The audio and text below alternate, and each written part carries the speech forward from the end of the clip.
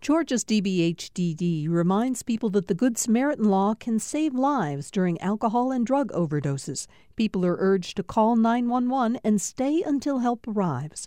More information at opioidresponse.info.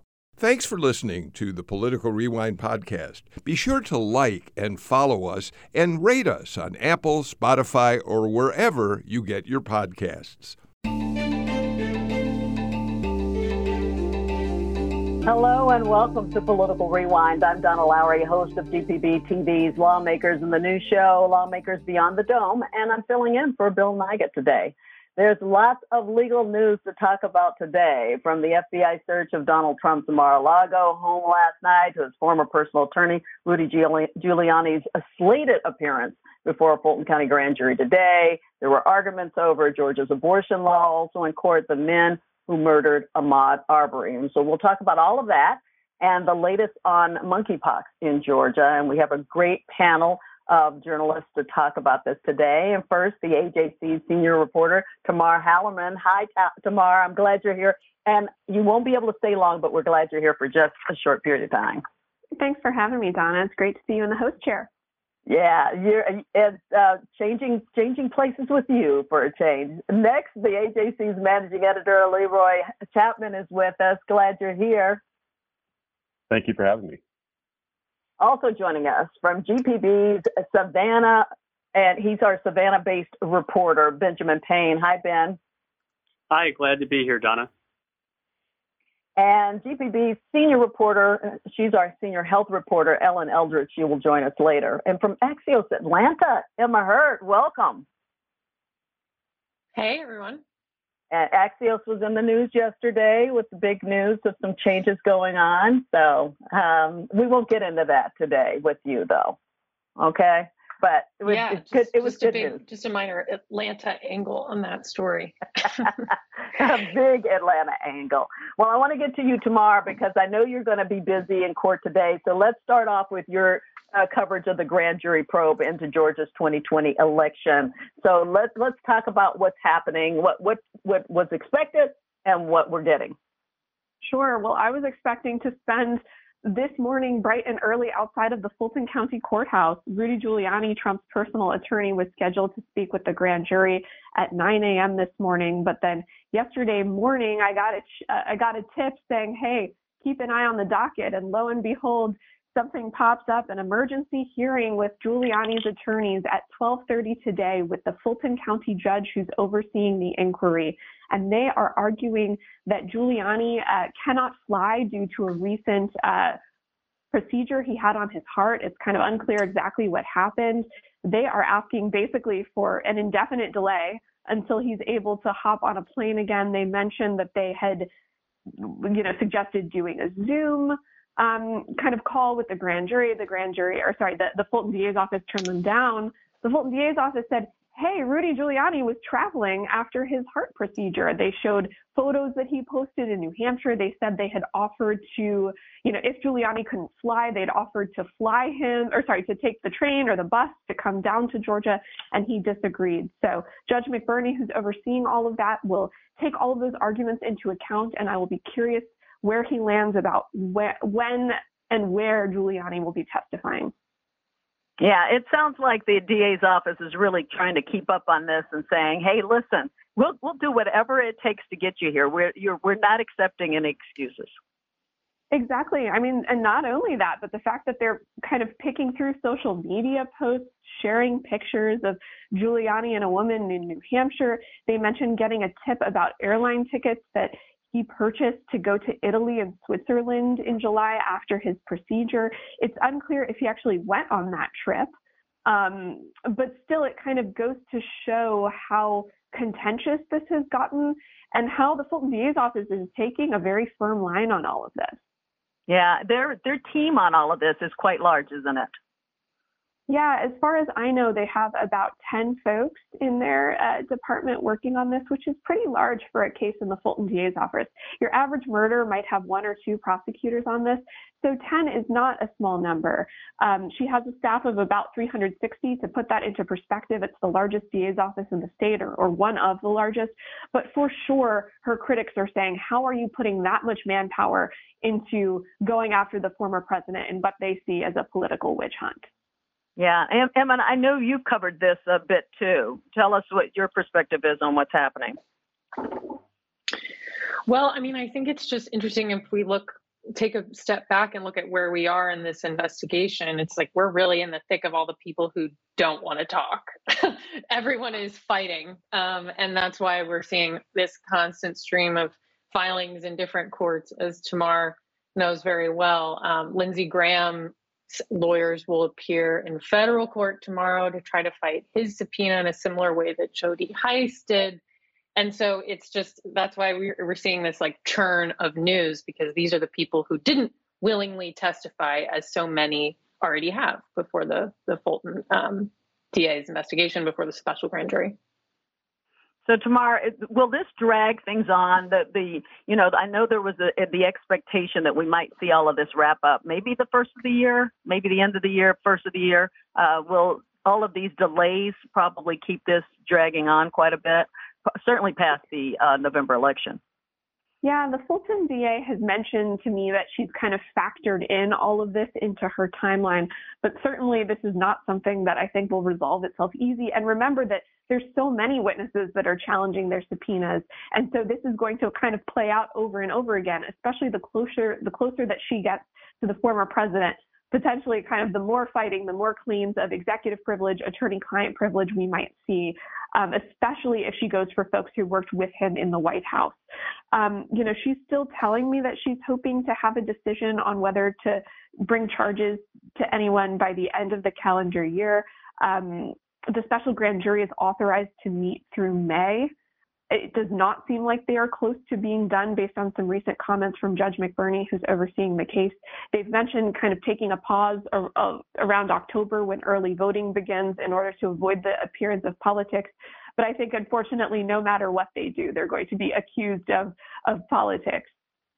Yeah, I know that, what happened in Mar-a-Lago last night, where the FBI agents raided the former president's home, is not related to what's going on with the grand jury, but it certainly is interesting that we're seeing so much going on when it comes to Donald Trump right now and leading as we approach the election.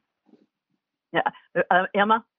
And I mean, I think what it does, it gives fuel to the fire that's already been burning on the Republican side, that the left, quote, the mainstream media, quote unquote, is still out to get Trump, whether that is represented by Fani Willis or, the DOJ and the FBI, even though ironically, as we know, the FBI is led by a Trump appointee, Christopher Wray. But I mean, Marjorie Taylor Greene tweeted, I think last night or this morning, that this raid is unifying us in ways that I haven't seen. And so both of these things, while they, could lead to real consequences for real people, criminal charges, even, they are having this massive political effect on the Republicans, and it's a galvanizing one for many at this point. Tamar? Absolutely. It plays right into the narrative that Trump has used for many years, that the powers that be, the political establishment, they're out to get me. I'm standing up for you. They're out to get people like us. And I am going to stand up and fight for you. And so this really is, I totally agree with Emma, it could be a very galvanizing moment for Republicans. You could already see them start to attack this Fulton County inquiry more, especially once it became apparent that the 16 Trump electors in Georgia were targets of the investigation. And I think it could provide even more incentive for Donald Trump to perhaps launch this long-rumored third presidential bid sooner rather than later, which will, of course, very much complicate these probes going on in Fulton County and with the Justice Department and the FBI. Yeah, Leroy, the feeling that this will add fuel to, this will just help those who want Donald Trump to run for president in 2024. The fact that he's in the news a lot and they're feeling like he's being, treated badly. That this may get people just kind of fired up. His base even more fired up. Yeah, it will. Not only will it do that, but there's the other part of this too, which is if the narrative is that this is politics, it's nasty and it's messy. People then don't pay attention to the facts. So if you've got things that are as methodical as the January 6th hearings, which have unfolded in real time, where we've looked at a bunch of evidence that we didn't know, the public now has a deeper understanding. But if you're able to just lump this into nasty politics, people are less inclined to really understand the facts, and they're more inclined to be entrenched with whatever side of the political divide they're on. And that helps Donald Trump, because we know that a lot of the evidence in the January 6th is pretty damning, and potentially there could be damning evidence here. So again, it really is about the perception, and I'd be interested in looking at polling. We've had some polling here in Georgia about Trump and about some of his claims with the election. But again, if this moves the needle, as Marjorie Taylor Greene is suggesting, it could be that people become kind of dismissive of all of these legal actions. Yeah, Ben, I was curious as to any thoughts about how this is playing out in your part of the state. Sure. Coastal Georgia is kind of a mixed bag politically. Savannah is seen as sort of more liberal, and the more outlying areas, rural or conservative. This isn't really, I think, top of mind for the congressional race for Coastal Georgia's District 1. I think the main issues there have been so far, kind of what we're seeing across the country with abortion and gun rights. But certainly it's going to be felt in November somehow.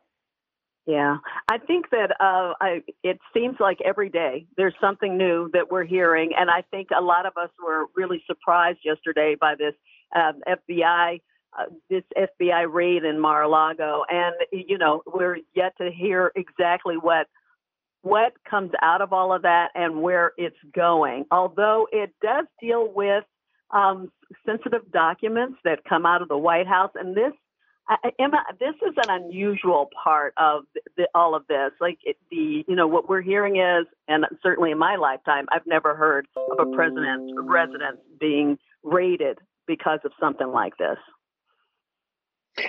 Right. And I mean, my understanding is that what could be at issue here is, the law that protects presidential records as, owned by the people, as immediately should go into National Archive hands and be preserved for historical precedent. And then that was passed after Watergate in the wake of that scandal. So this does seem unprecedented in terms of a use of that law. And the other thing that's just striking to me is yesterday morning in Axios, we had a story that Maggie Haberman has put in her book, the New York Times journalist, about Trump, photos of documents that had been apparently shredded and tried to be flushed down the toilet in the White House and on a trip. So this is a thread that we're seeing come to light more and more. And if, the suppositions about what the FBI raid is about, with the caveat that we really don't know much of anything for sure, that thread is building towards that law in particular, at least it could be. It certainly falls under every time you think you've heard it all, there's something else. The Maggie Haberman book that you referred to, her reference to things being that the former president, she's saying, tore up some legal documents, some presidential documents, some classified documents, and put them in the toilet. And that I guess the people who were having to clean that up or fix them took pictures. That there were actually pictures of the presidential toilet. I mean, tomorrow, I just don't know what to expect next. I know, especially after 4 years of covering Trump in Washington, I've learned to not be surprised anymore. And yet I find myself week after week in that position. And what I'm curious about as more and more facts come out about this is we've kind of known for a couple months now about Trump's proclivity to destroy records, and that there were boxes of classified materials in Mar-a-Lago that had been reported by the national press. I wonder what caused the FBI to want to raid Mar-a-Lago now. Is there some new information? Is there some sort of imminent threat that they saw? Or maybe was it only now that they got enough evidence to be able to convince a federal judge to give them a warrant? I don't know. Yeah, and then we're hearing the federal judge may have been in Florida, possibly. So there's still a lot that we don't know about this that we're going to find out, I'm sure, in the days and the weeks to come. Tamar, I know we got to let you go. We are so excited that you were able to be on this show. Thank you so much for joining us. And so we're going to hear more from you, of course, about what's going on in the courthouse. We're going to tune in and read the AJC to find out about your report. So thanks again. And so we're going to take our first break. When we come back, we'll talk about the federal sentencing for the 3 men who murdered Ahmaud Arbery. This is Political Rewind.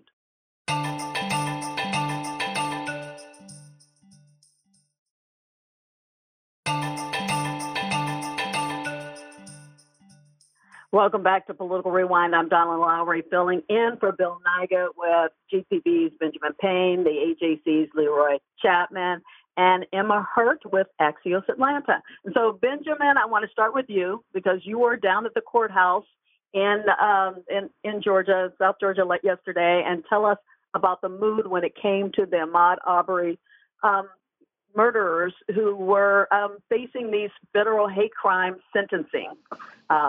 The federal hate crime sentencing that we had been expecting, that we'd heard so much about because of, the fact that we'd had the state hate crimes take place, and they'd been already sentenced to that. But we'd heard so much about these 2 of the defendants, at least, or maybe you can help me with this. All 3 of them actually didn't want to go to be in the state prison. They wanted to be in federal prison.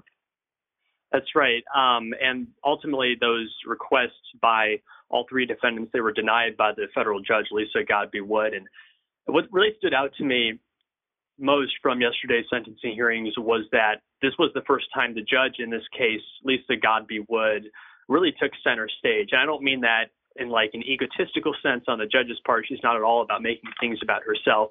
She's soft-spoken, has a calm demeanor. I just mean that for the first time in this hate crimes case, we had an objective voice, a sort of third party, neither the prosecution nor the defense, an objective voice weigh in on this, historic tragedy. And what she said was that the grisly images of the killing from that viral cell phone video taken by William Rodney Bryant, those images have been seared into the court's mind. And she also said that the 3 men who murdered Ahmaud Arbery all received fair trials. In this case, it's a fairness that Ahmaud Arbery did not receive when he was chased down and killed. Yeah, it gave us a different perspective from her, and I felt like, from what I read of your reporting, that this was something she felt like she wanted to say also. That's correct, and you kind of had to read in between the lines because most of the time it was just sort of a matter of legal housekeeping.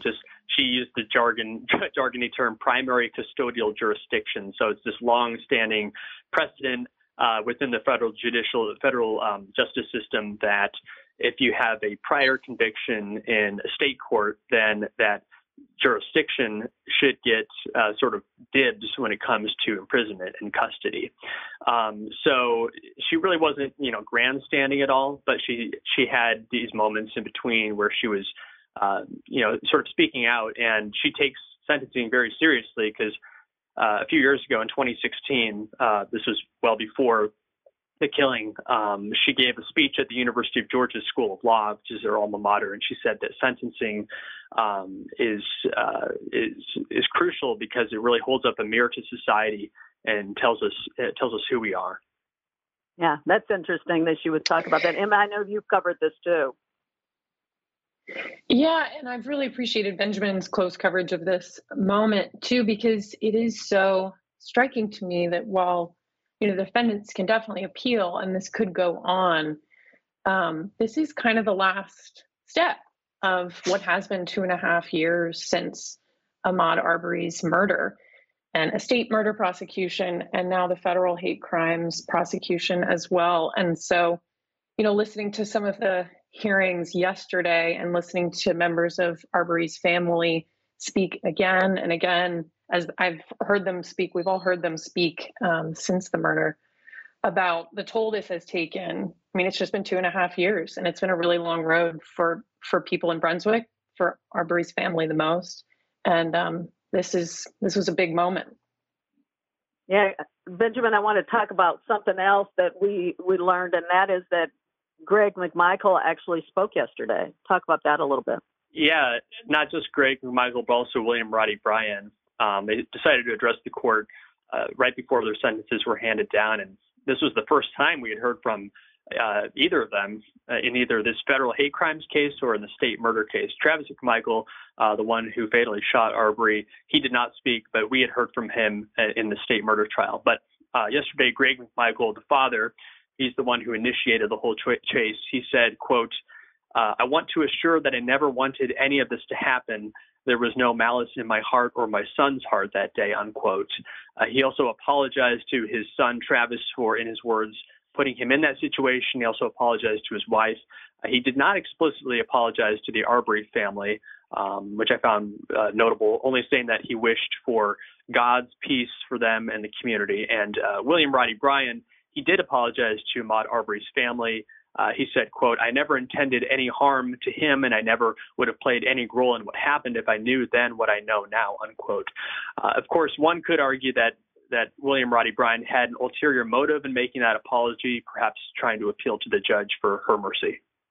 Yeah, I wonder, Leroy, how people responded to that. We heard a little bit from the family about how they felt about how things went yesterday. But this has been a long road since February of 2020 to get us to, as Emma mentioned, to where we are now. That finally, do you think that there is the feeling that we can maybe put some of this behind us? Well, the impact of this, beyond just the loss of this family, is that we've had some change where many people thought we may not get it, and that's Georgia getting a hate crimes law. And I'm seeing really the impact of that video. And that video, of course, changed everything. And it just shows you how justice can turn on things that at this point, had we not had the video, maybe we don't have any of this. So, it is a long time coming. It has created some change that sped some change up in Georgia and accelerated the argument to get some of our laws changed. So the impact, I think, at the end of this, for the family, despite their loss, I think at a certain point, they'll be able to look at how this case did change Georgia's laws and change some of our history, and certainly some of the attitudes I think that we've seen. Not too long ago, there are many folks who thought that this case probably would have been settled down in South Georgia, where there's not a lot of media and attention, and we may not have gotten any of this aired. So it says a lot about what it means with the technology, two, the fact that this thing got aired, and three, that we had a political class that reacted and did change the law. So those are the notable things that you take away now that you have sort of the last probably real hearing, barring any sort of substantial appeals. Ben, how has this, the trial, everything that happened changed that community down there? I mean, it's hard to, make generalizations, but just based on what the family was saying, this is sort of a modicum of justice. It's probably accountability more than anything else, because, true justice would be Ahmaud Arbery being alive today, and this never having happened. And just going off of what Leroy was saying about this whole issue coming to light, of course, the cell phone video was, the critical factor, but also we almost didn't even have this federal hate crimes trial when the federal prosecutors offered a plea deal to the McMichaels.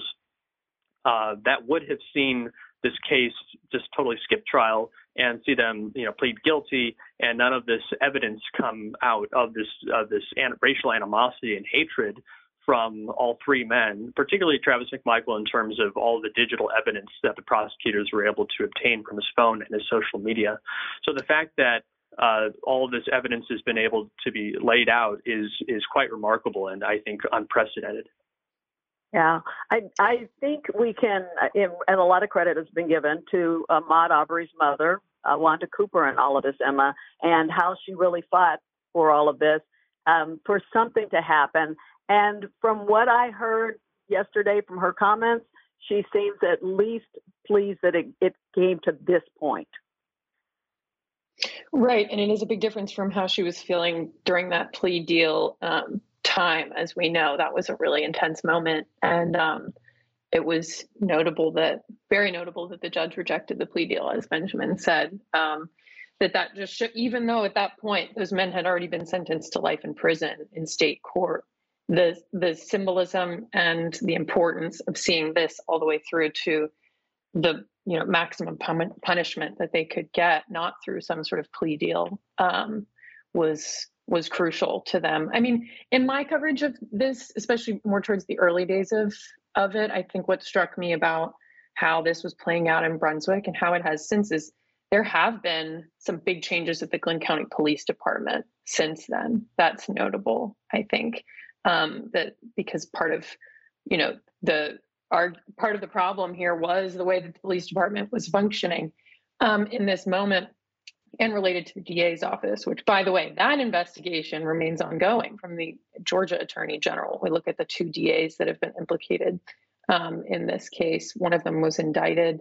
And so that is something that will continue to go forward. And ultimately, Brunswick, based on my reporting, had never had, while racism had been there was never such a big, open public reckoning over it. There was a story I was told about in the 60s. I'm sorry, maybe it was in the 60s. I can't remember. I have to go back to my story, but the Klan came to the county line and a group of Black and white Glynn County residents met them and said, "You're not coming in here."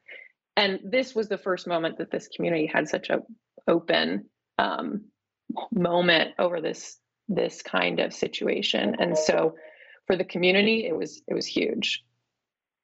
Yeah, I think, one thing we know is that while this chapter is over in terms of the legal part in when it comes to those who murdered Ahmaud Arbery, we as you mentioned, Emma, we're still going to have what's happening with the 2 DAs and some more when it comes to this, but there will be lingering effects of this, and we hope positive ways.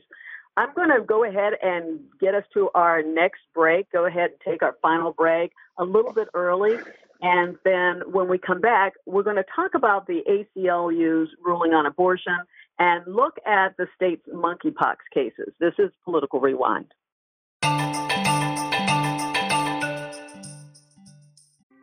Thanks for listening to Political Rewind. If you like this show, you'll also like Georgia Today. It's a daily podcast from GPB News, bringing you compelling stories and in-depth reporting that you won't hear anywhere else. Join me, Peter Biello, for this quick and convenient way to get the best of GPB News' extensive coverage of the topics that matter to you, delivered directly to your device every weekday afternoon.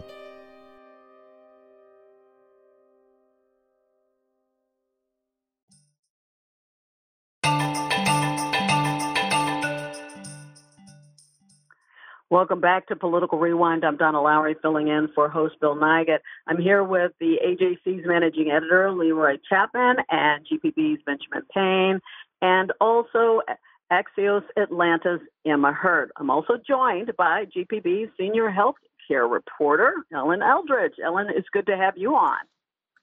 Thanks for having me on the show. So a Superior Court judge is considering arguments on whether to once again block Georgia's so-called heartbeat bill. We heard that yesterday. Ellen, can you bring us up to date on what happened? Yeah, I was prepared more to speak about monkeypox. I saw some coverage this morning, but I wasn't prepared to speak as much on that. Okay, so maybe let's go ahead. And Leroy, do you have something you could tell us about what you know, what happened yesterday? No problem. Ellen, we'll get back to you. You got lots of good stuff. Yeah, so yesterday's hearing, there was testimony about whether or not the privacy law would really impact the 6-week bill that is now become law in Georgia. And so a judge will have a ruling at some point, but this was the ACLU having a chance to have that argument. And so yesterday was a couple of hours of testimony, and it was Judge McBurney who heard this in Fulton County. And of course, McBurney is the gentleman who is the judge you may know also, because he has been overseeing the Fulton County motions in the special purpose grand jury. So he has been in the news for a lot. So he's got a full plate.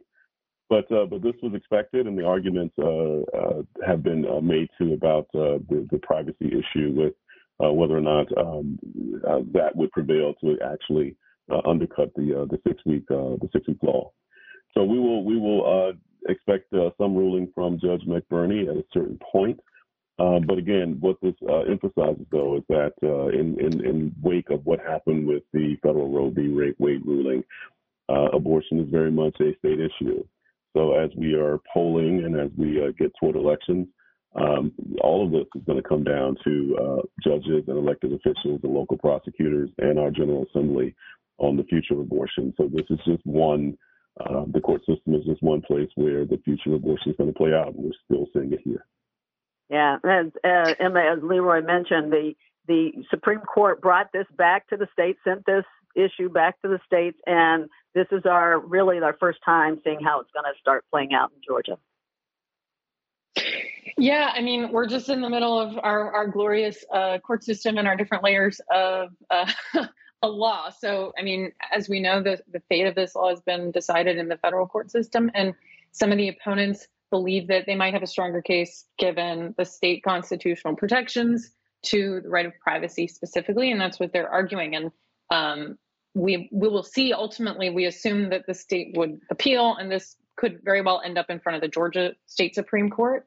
And I've heard mixed thoughts about whether it would fare any better there than it has elsewhere in the court system. But it's where the fight is now, and there is a chance that Judge McBurney could enjoin the law again from being implemented. So as the federal courts did before, that could happen again at the state level, and this fight will continue at least for the near term. Yeah, there's no way of knowing, is there, Leroy, how soon we might hear something back from Judge McBurney? No, there isn't. And in fact, there could be, even more things that he could be considering. So it really just is something that, again, is going to play out, and it's going to be a long process. Yeah. So I will want also add, McBurney does seem to have a really big case calendar, as Leroy said. I asked someone yesterday, I was like, are there any other judges? Yeah, I'm sure I think a lot of us have wondered based on the cases we're seeing. Yeah, I think a lot of us have wondered that. I wonder how he feels about having so many of the high-profile cases with him. So it's kind of interesting. Let's change gears a little bit, and I want to talk about something that just came up, and when it comes to the elections. Let's focus on the elections a little bit. And I know, Leroy, you've been covering a few things, but I want to get your reaction, you and Emma, to the Herschel Walker made a statement about the FBI raid of Mar-a-Lago, and he said that today Herschel Walker released the following statement after the FBI's unprecedented partisan raid on President Trump's home at Mar-a-Lago. Gas prices are at an all-time high. Food and housing are unaffordable. And less than 24 hours after doubling the size of the IRS, Joe Biden and Washington Democrats are now weaponizing the FBI to target a political opponent. This happens in a banana republic, not in America. And if they do this to a former president, they can do it to any one of us. Merrick Garland must resign or be impeached. This isn't a partisan issue. It is a matter of right and wrong. Emma, I wondered how your thoughts on that, coming from Herschel Walker running for Senate. Yeah, I mean, to our point earlier, it's not surprising that we'd see Republicans, including Herschel Walker, talk about this in this way. What I'm struck by, especially since Herschel Walker, as we know, is endorsed by President Trump, I'm struck by the silence we have from Brian Kemp on this issue, and how just it's another indicator of the difference between the two Republican men at the top of the ticket in Georgia. For so many ways, their campaigns are being, they have different strategies. They have much different context. One is a Trump appointee. One is a Trump enemy, I suppose you could say, although we haven't heard Trump talk about Brian Kemp in a long time. Their polling shows a difference of positioning at this moment in the race as well. And here's just another example of how it's two very different messages coming from the top of the Georgia Republican ticket. Yeah, it is interesting. Let's move on to the gubernatorial race a little bit, Leroy. I know you've been on the campaign trail when it comes to some of this stuff. And tonight, Stacey Abrams has an economic address this evening. Tell us about that and what we might expect. Yeah, so of course, we've had some polling here, and our polling shows that the race for governor is tight, but Stacey Abrams is behind and has some ground to make up. If you look at what's on the mind of voters, there is nothing that is more important than the economy. And it stands to reason in any election cycle, the economy is going to rate high.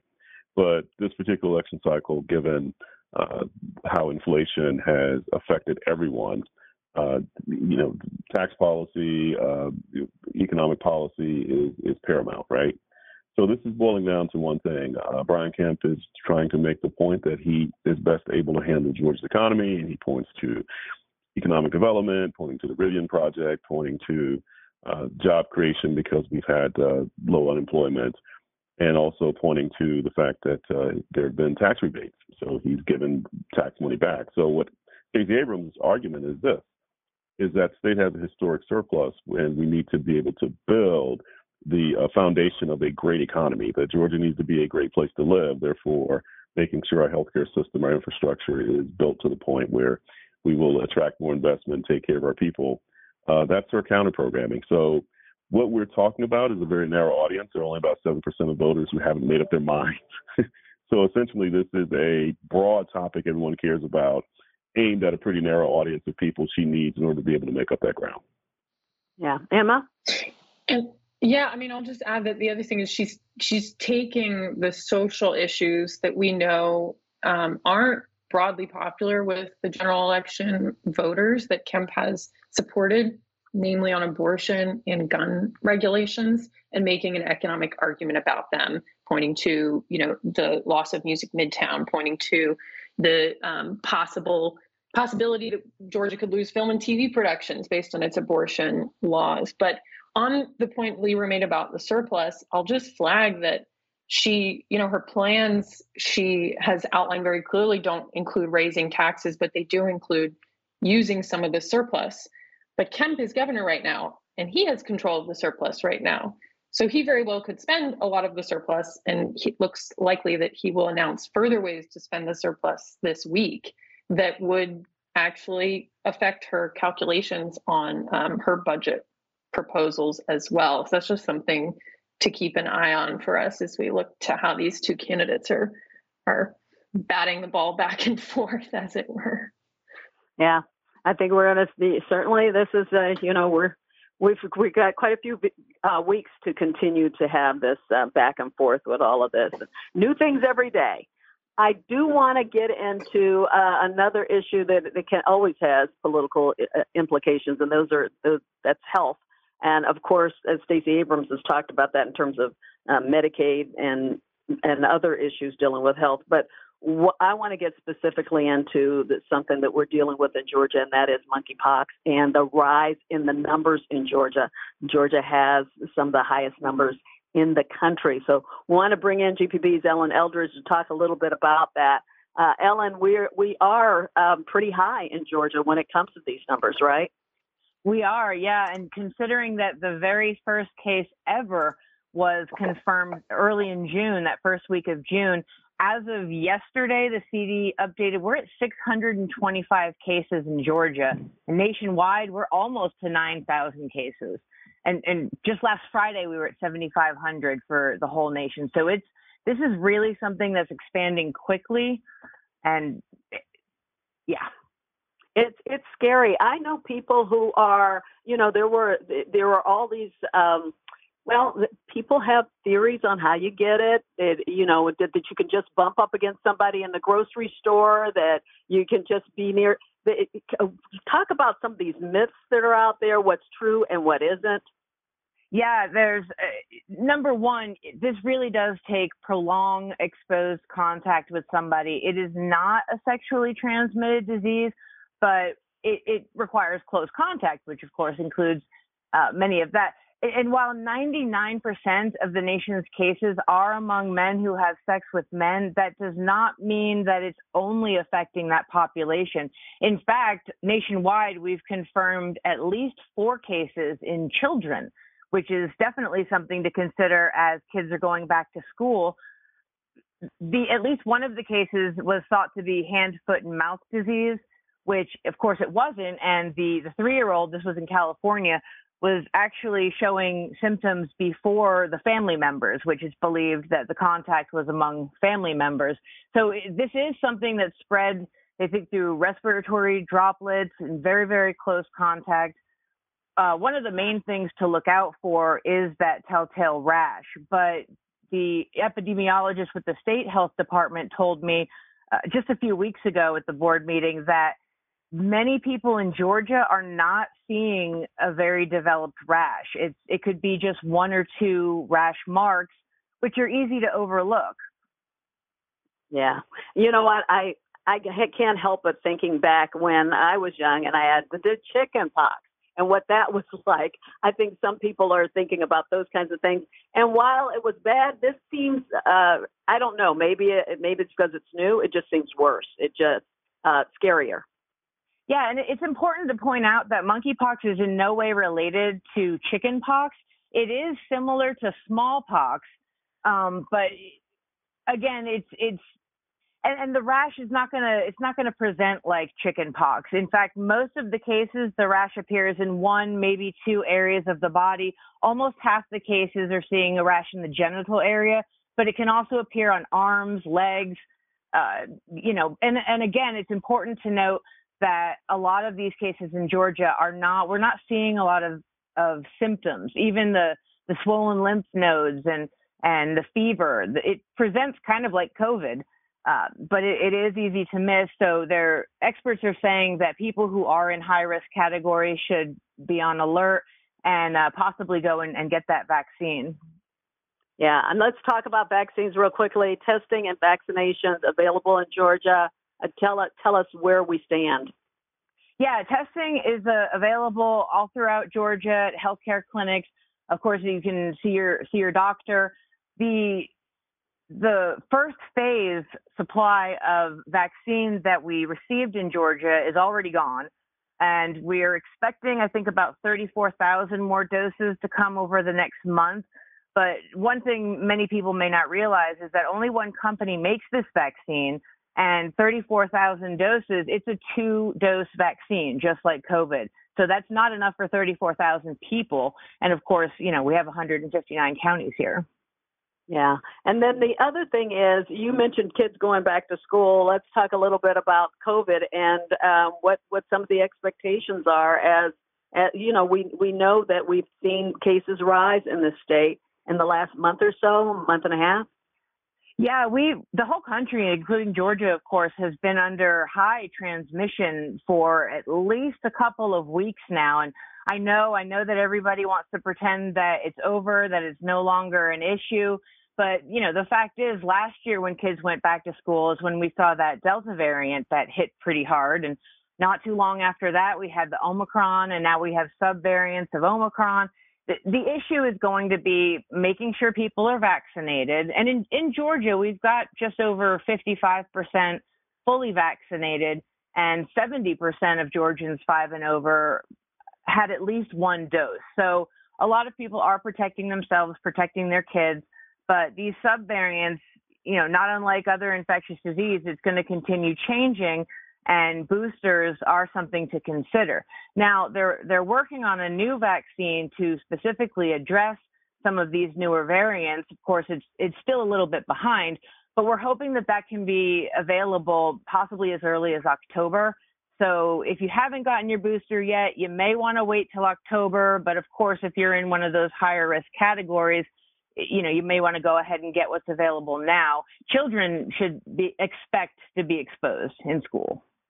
Yeah, I think we're going to have to wait and see with schools just starting, what happens, whether we're going to see like these rolling shutdowns where some of the schools have to close particular classrooms or the schools close for a few days, those kinds of things. And we've got that, and also schools dealing with, safety issues, and there's so much that schools are dealing with. It does bring into play, Ellen, a little bit talking about public health funding for all of this.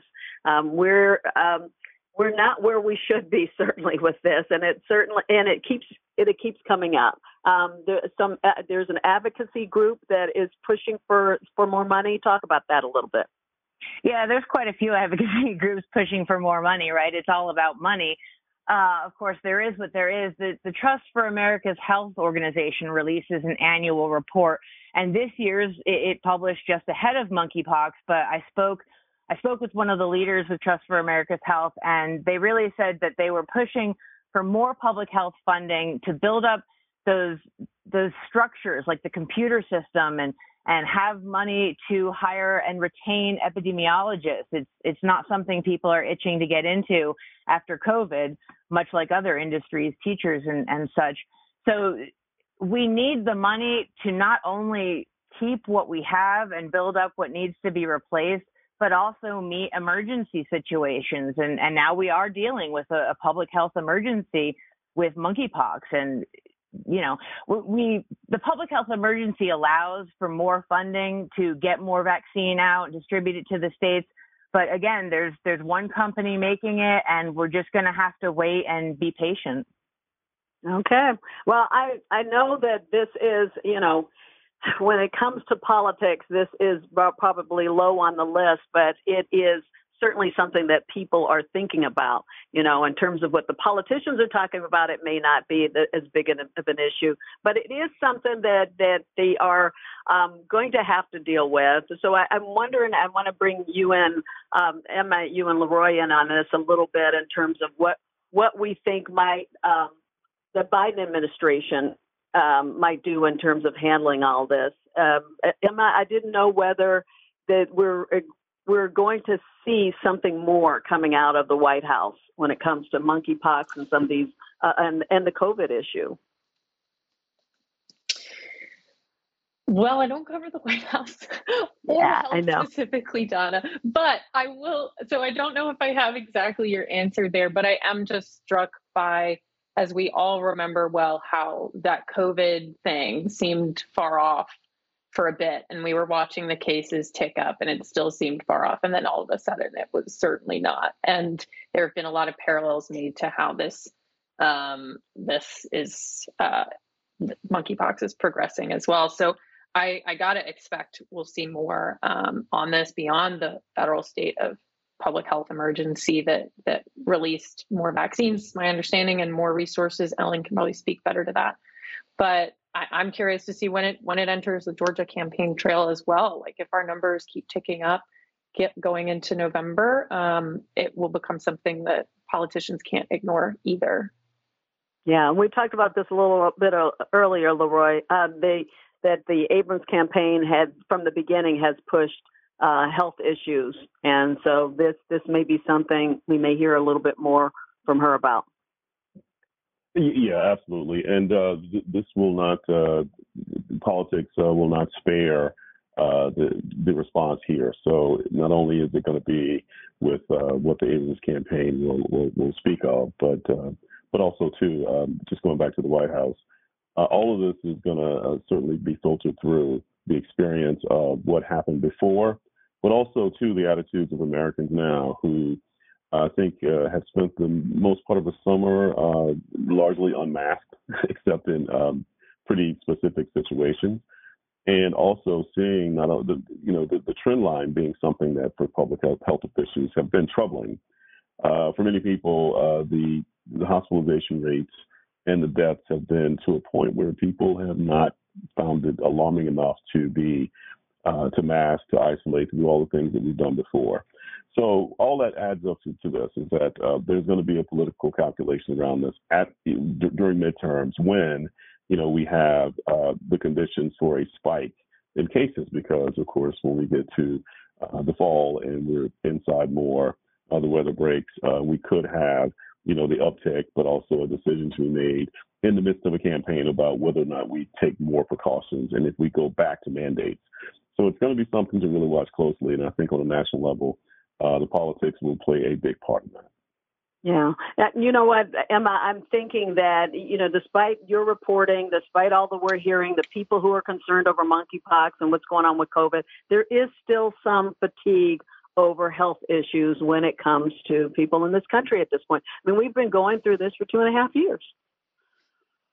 Absolutely. And, I have heard that criticism of part of the Abrams campaign strategy in particular, which has, since the early days, focused on Kemp's COVID response as an issue that has maybe lost a bit of its saliency just because many people are tired and don't really want to go down that memory lane with a politician. And we've seen her totally, broaden her arguments as well beyond that, especially recently. I think we've seen that accelerate even more, but it is true. But then again, if the monkeypox cases rise and rise, it's not something that we can ignore.